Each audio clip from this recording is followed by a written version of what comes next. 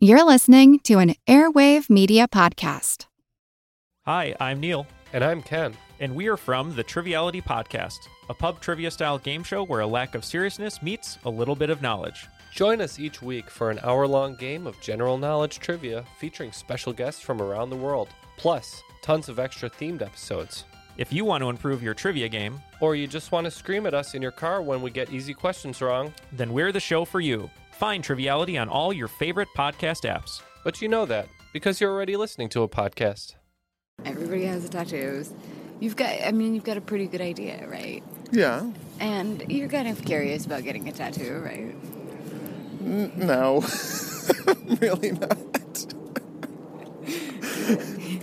I just always thought that because everybody has it, and I was like, there's nothing I would ever want because anything that I would get would eventually, I'd be like, that's, why the hell is that on me? And this felt like something that maybe I wouldn't be that way about, but I don't feel sure in that assumption as I was when I had the idea. Why did you have that idea?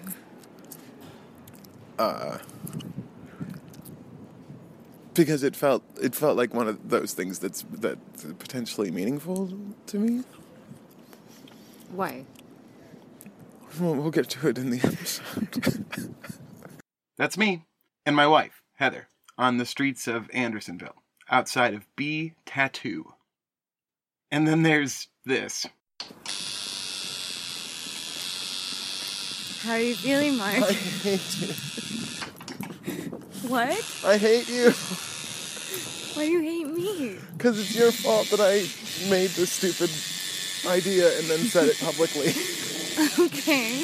I don't think that's my fault. It feels like it. I thought about getting a tattoo before. Maybe a quote from a favorite book, or a wolf, or something. I don't know. I like wolves. For a while, I giggled over the idea of getting a wizard riding a surfboard on my bicep, but I never followed through on any of them, because no matter the idea, I was stopped by one booming thought. What if this is a mistake? I'm an Olympic-class regretter. If I can do it, I can lament it. I regret what I had for lunch today. So, permanent ink, honest to God, cut into my flesh? No way. Oh, also, I hate needles. There's no joke funny enough that it wouldn't eventually grow stale. No wisdom that I wouldn't someday find a cliche. No surfboard riding wizard that wouldn't... Well, no, that would always be cool. But people would ask you about it. What's the deal with the tattoo? Do you surf? Do you whiz? And a couple of decades of fielding those questions would annoy the hell out of me. So, no. Nothing. No tattoos. And then, 6 months or so ago, I was working on a story for this very show when it hit me. A bulletproof, immortal, perfect tattoo. This is The Constant, a history of getting things wrong. I'm Mark Chrysler. Today, for our season finale, how the greatest genius in history screwed up, how a podcast got its name, and, most importantly, the story of this rad tattoo. If I just say, greatest genius in history, you can probably get who I mean with one guess. At worst, 3 or 4. Maybe you'd say Da Vinci first, or maybe Shakespeare. Maybe you're one of the cool kids who thinks they're the only one who knows how awesome Tesla was. We all know how awesome Tesla was. But eventually, you're gonna say it. Einstein. A guy so smart, his name has come to mean great mind. You don't need to be convinced of Einstein's genius. Even if all you know is that E equals mc squared and some badly misattributed quotes from internet memes, you take it as a given that Einstein was the smartest of the smarties. Or maybe you're like me, and superlatives make you bristle. Maybe you spent most of your 20s trying to convince people that Shakespeare sucked, because there's no way anyone could deserve to be put so high on a pedestal. Maybe you purposely have avoided watching Game of Thrones, just so you can see the look on people's faces when you nonchalantly say, I have no idea who that is, or what you're talking about. Of course winter is here. It's January. And maybe the phrase, smartest person ever, chaps your hide, because of course it does. It should. What does that even mean? Is intelligence even a static trait, let alone comparable from person to person, much less person to every person in history? It's a preposterous claim. So, let's just say the real hard truth right here and now. Albert Einstein was definitely the greatest genius of all time. He just was. No matter how you handicap it, it's true. And you can handicap it pretty heavily. You can say that maybe there was something special about the time he lived, that discoveries in chemistry and innovations in technology and an incredible worldwide system of universities that made sharing, learning, testing, and theorizing easier and more abundant than ever before. You know, this is a period of time that gave us Bohr and Bohm and Bell and Heidegger and Heisenberg and Oppenheimer and Curie and Fermi and Hubble and Freud. I could go on like this for 20, 30 more names just off the top of my head. Scores of thinkers, so innovative and so influential that any one of them could have fought it out for the title of greatest, if it hadn't been for Einstein. Tempted as I am, I'm not going to go through the whole laundry list of accomplishments that cemented Einstein's position.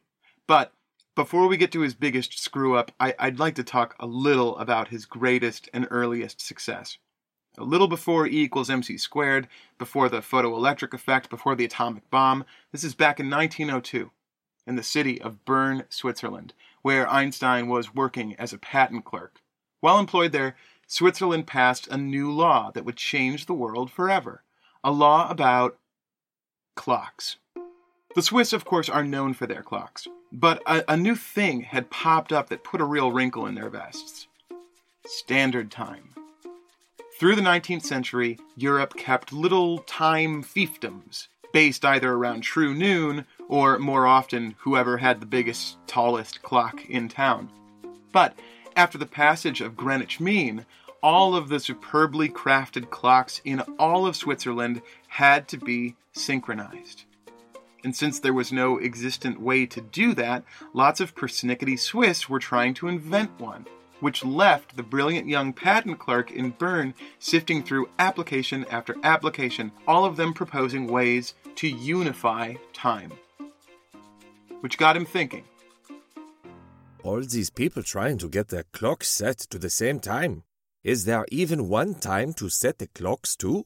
Which is a ridiculous question, because what would it even mean for there to be more than one time?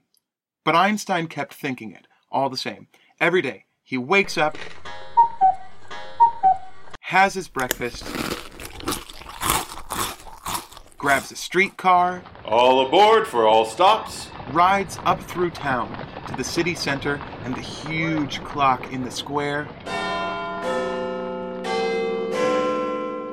sorts through patent applications for syncing clocks. So's what I propose we do about all these clock doohickeys is that we first off gotta get 3 hounds and a groundhog, skunk, possum, or any varmint there's about size. Oi, all these Alabaman hicks and the constant Swiss patent proposals. He grabs the trolley home. all aboard for all stops, Fakeland, Made-Up Park, Blah Blah Ridge, and Einstein's house. Oh, that's me. 1 ticket for Fakeland, please. Past the town square again, riding away from that big clock.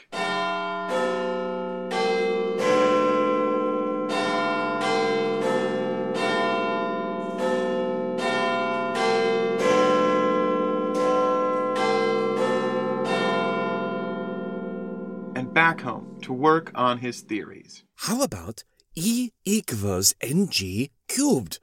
No. So stupid. Then to bed to start again the next morning. Until one day, and it almost certainly didn't happen in a flash like this, but that is the story, and it's a good story, so shut up. Einstein gets on the streetcar at the end of a day of work. All aboard, all those places I said last time. He sits down, facing backwards, and he watches that big clock receding behind the car. And a thought occurs to him. Mein Lieben, the clock. If he was looking at the clock while moving away from it, it must appear to be moving imperceptibly slower than if he were standing still, since the light is having to travel just an eensy bit longer to get to him. And he wonders, What would that clock look like if I were moving away at the speed of light, And he realizes, it would appear to stand still. because he would be moving away at the same rate as the light he was looking at. And, okay, are you with me so far? Because here's where Einstein's genius really laps the rest of us. Because while you or I might say, oh sure, well if you're moving away at the same speed as light, it'd appear to stand still. Like if you're running backwards ahead of a ball, it stays at the same distance as you. But Einstein has this epiphany. That's not what would happen. It's not that light would make things appear slower. It's that they would be slower. Time isn't the universal thing. Light is. So if one of those patent seekers took his clock syncing device and synced his watch to the big clock, got on that streetcar, and then turbocharged that streetcar to near the speed of light, when he finally got off that car, the watch would be behind the clock. Time on that fast-moving streetcar wouldn't just appear to be slower than that of the clock. It would be slower. Time is different for everyone, depending on how fast they're moving. There is no universal time. This was an absurd idea. It's totally counterintuitive. It doesn't align with common sense or everyday experience at all. What Einstein was saying was that if you stood on the street, all the people walking by you were walking through a slightly slower time than you. And not only that, it also flew in the face of Newton, the guy who at the time was probably the smartest dude in history, who said in the Principia, the same document that gave us the laws of motion, that time was constant, universal, unchangeable, inexorable. But Newton is wrong. Newton was wrong, and Einstein was the only guy to figure that out. It's really not clear how. If you think about it, most of the scientific discoveries in all of history are things that, once you hear them, you say, oh yeah, sure. Like Newton's laws of motion. That's simple. It's meticulous mathematical observation. Brilliant? Definitely. But somebody was going to figure out that apples fall eventually. The conclusion that Einstein reached was so profoundly not intuitive and flew so much in the face of received wisdom that even now, it's just not clear how he figured it out. Even now, it's not a given that without Einstein, we ever would have learned this. And most importantly, he was right. This is special relativity, and it is maybe the smartest thing anybody has ever thought of. It's right up there with mass energy equivalence, Brownian motion, and the photoelectric effect. Oh, which Einstein also discovered, all in the same year as special relativity, while he was sitting at the patent office chatting with Besso. In science circle, it's called Annus Mirabilis, or the Miracle Year. In 1905, Einstein fundamentally changed our understanding of the universe. 4 times. So, what were we talking about? Oh, right. The tattoo. After special relativity, Einstein started working on general relativity, a notion that would still further revolutionize existence. He'd already united wave and particle, mass and energy, space and time. He now began to usurp Newton again by redefining gravity. Einstein extended his observations of light and time and space outward to every corner of the universe. Over 7 years, he toiled over a set of nonlinear equations as difficult as any math ever wrestled with. He realized that gravity, until then held as one of the 4 fundamental forces of the universe, was not a force at all. That the same space-time he found subservient to light was pliable, bendable, that all objects compressed upon an invisible, 4-dimensional sheet of existence, creating ruts and eddies and dips, Gravity wasn't a sucking or a pulling force. It was the bowing divot of the floorboards beneath a heavy piano. That alone is amazing. Another in a long string of world-changing revelations. But it's also mathematically elegant. Gorgeous. It's maybe the most beautiful of all formulations ever written. Ask a physicist. Einstein managed to describe the orbits of every planet and the tripping toddle of every child. Every rocket that would eventually slip the surly bonds of Earth, and every shooting star burning up against the atmosphere. The spiraling arm of the Milky Way that nests that Earth, the bending of light, the dilation of time, the existence of black holes and quasars, free falls and orbits, collisions and expansions, minute and momentous. He got all of this into a formula containing 9 figures. But there was one problem. Oh no! One thing in the algebra that shocked and upset Einstein. This cannot be. No, something is wrong. Einstein's calculations showed a startling, unforeseen outcome. The universe should be expanding. Humbug! Einstein couldn't brook this idea. He believed, like most people, that the universe was static, permanent, locked in amber. Maybe it was infinite, or maybe it had boundaries. Maybe it was flat, or maybe it was circular. But what it wasn't, what it couldn't be, was growing. And yet... There it was. It was written right there, in the same numbers that so accurately described every other part of the gravitational universe. Faced with this paradox, Einstein, the guy who had changed the world a half-dozen times over, who had balked at Isaac Newton, who had literally scoffed in the face of time itself, flinched. All right, Albert.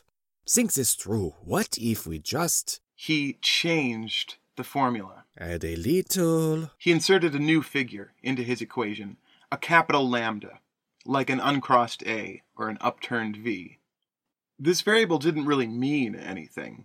It didn't stand for any known or proposed phenomenon he knew of in the universe.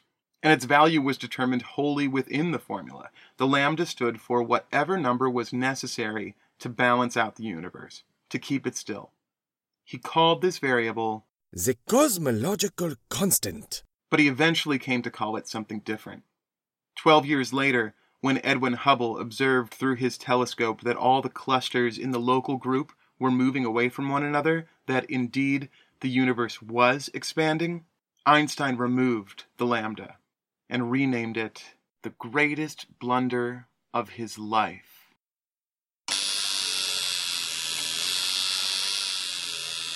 This is the sound of a capital lambda, that uncrossed A, that upturned V.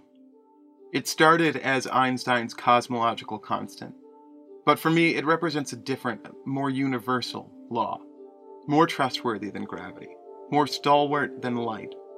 That is the titular constant of this show, the one trustworthy constant in all of human history. Whoever you are, however smart, however rebellious, however unorthodox or original or respected or visionary, eventually, everybody gets it wrong. It's true for Einstein and Aristotle, Pliny and Plato. This season we've explored a bunch of errors, some small, some large, some reasonable, some unreasonable, from birds to chemistry to pranksters and translators. The unifying lesson that unites them all is captured in this small, simple, single symbol. What makes you think you're right when everyone else ever has been wrong? And here's the clever bit. If ever I look down at my arm and think this was a mistake, joke's on me. It was a mistake to begin with. Okay, well that's the argument for the tattoo. It's pretty good, right? On the other hand... Listen, we could go get a cup of coffee, we could see what's playing at the movies, we could walk the dog, we could do all sorts of things that aren't getting you a tattoo, if you want. Look, I think we're gonna say, I think I can defend not doing it, and then You know, we can kickstart this. If somebody wants me to do it, we can cough up the fucking change. Ooh, yeah, they can fund next season. Yeah. If we put together like a thing where it's like, if we get to like $500, Right, then fucking make Mark it worth will my while. spend $100 of it on Right. Oh God, they're opening the shop. Let's get the hell out of here. I folded like an outside straight draw. And friends, that was the least embarrassing audio. That is the cherry-picked part that makes me sound better than the moment. It was not pretty. Here's the best defense I can muster. And let me just say from the outset that I know it's not convincing. But let's just imagine, for a second, that there was some sort of brilliant underpinning for why I didn't go ahead with the tattoo and why I lied for the last 20 minutes or so. Let's pretend it stems from something other than me shitting the bed publicly, standing on Broadway on a busy Saturday afternoon. If we give me that admittedly very large allowance, just for a moment, then maybe we can say that not getting the tattoo provides the same moral, that you can't be sure, that you just don't know. But it doesn't work. It doesn't work because it misses the point behind the point, that you've got to risk it. Einstein could have been wrong on anything and everything. He could have wasted all that time, just like Deryagan was wrong about polywater, just like how birds don't fly to the moon, or how Mersenn's famous prime wasn't prime at all. If you're not comfortable risking screwing it up, you can't possibly get it right. You lose 100% of the hands you don't play. And I just beefed. I cheesed it. I went yellow. I ran for the hills. Oh, it is just very embarrassing. I didn't even avoid the embarrassment. Ugh. Maybe next season. But that's a wrap for this one. If you haven't already, go back and take a listen to the rest. It'll help tide you over until March, when we'll be back with more stories of error and deception and folly, including episodes about parachuting cats, mysterious shipwrecks, the simple machine that helped give women the vote, and the most uncomfortable question every parent dreads. Where do babies come from? The voices you heard this episode come from Luke Einstein Daigle, Aaron Conductor Carter, and Tim Anachronous Alabamian Hick Racine. Special thanks go out to a whole lot of folks for helping make this project a reality. Aaron Carter, our trolley conductor, also helped as a sounding board and script consultant throughout this process. Jonathan Messinger gave me a lot of really great advice about launching and sustaining the show, and where I failed to follow it, it is entirely my own fault. He runs the exceptionally brilliant podcast for kids, The Alien Adventures of Finn Caspian, that you should check out regardless of whether you've got children in the car who you need to entertain. Moral and technical support have also come from Matt Test, Chris Bauer, Andrew Shane, and Kelsey Melvin, all of whom have generously offered more help than I've even been able to take. Heather Chrysler lends her voice, social media know-how, and infinite patience to this production. Definitely couldn't be done without her. And finally, I'd like to thank Lee Roosevelt for essentially becoming the soundtrack of this show. When I was planning this season, the thing that scared me most was where I'd find its sound. I knew what I wanted, but I didn't know how to get there. And then I discovered Lee, a prolific and brilliant composer who, out of some combination of altruism and savvy, made a whole lot of beautiful podcast music available to low-rent schmucks like me. Go check him out. Season 2 will start in March, but we'll have some extras available before then, so subscribe via your favorite podcasting service to set yourself up for a surprise or two. Until then, from that toolmaker, that stacker of wheat, that player with railroads and the nation's freight handler, stormy, husky, brawling, Chicago, Illinois. This has been The Constant.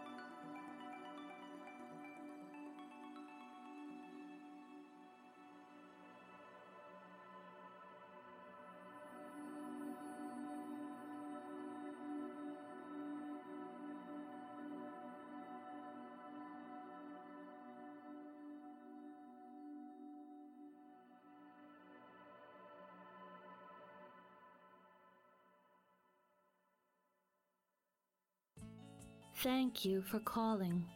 All our representatives are currently busy with other callers. Please stay on the line as your business is important to us.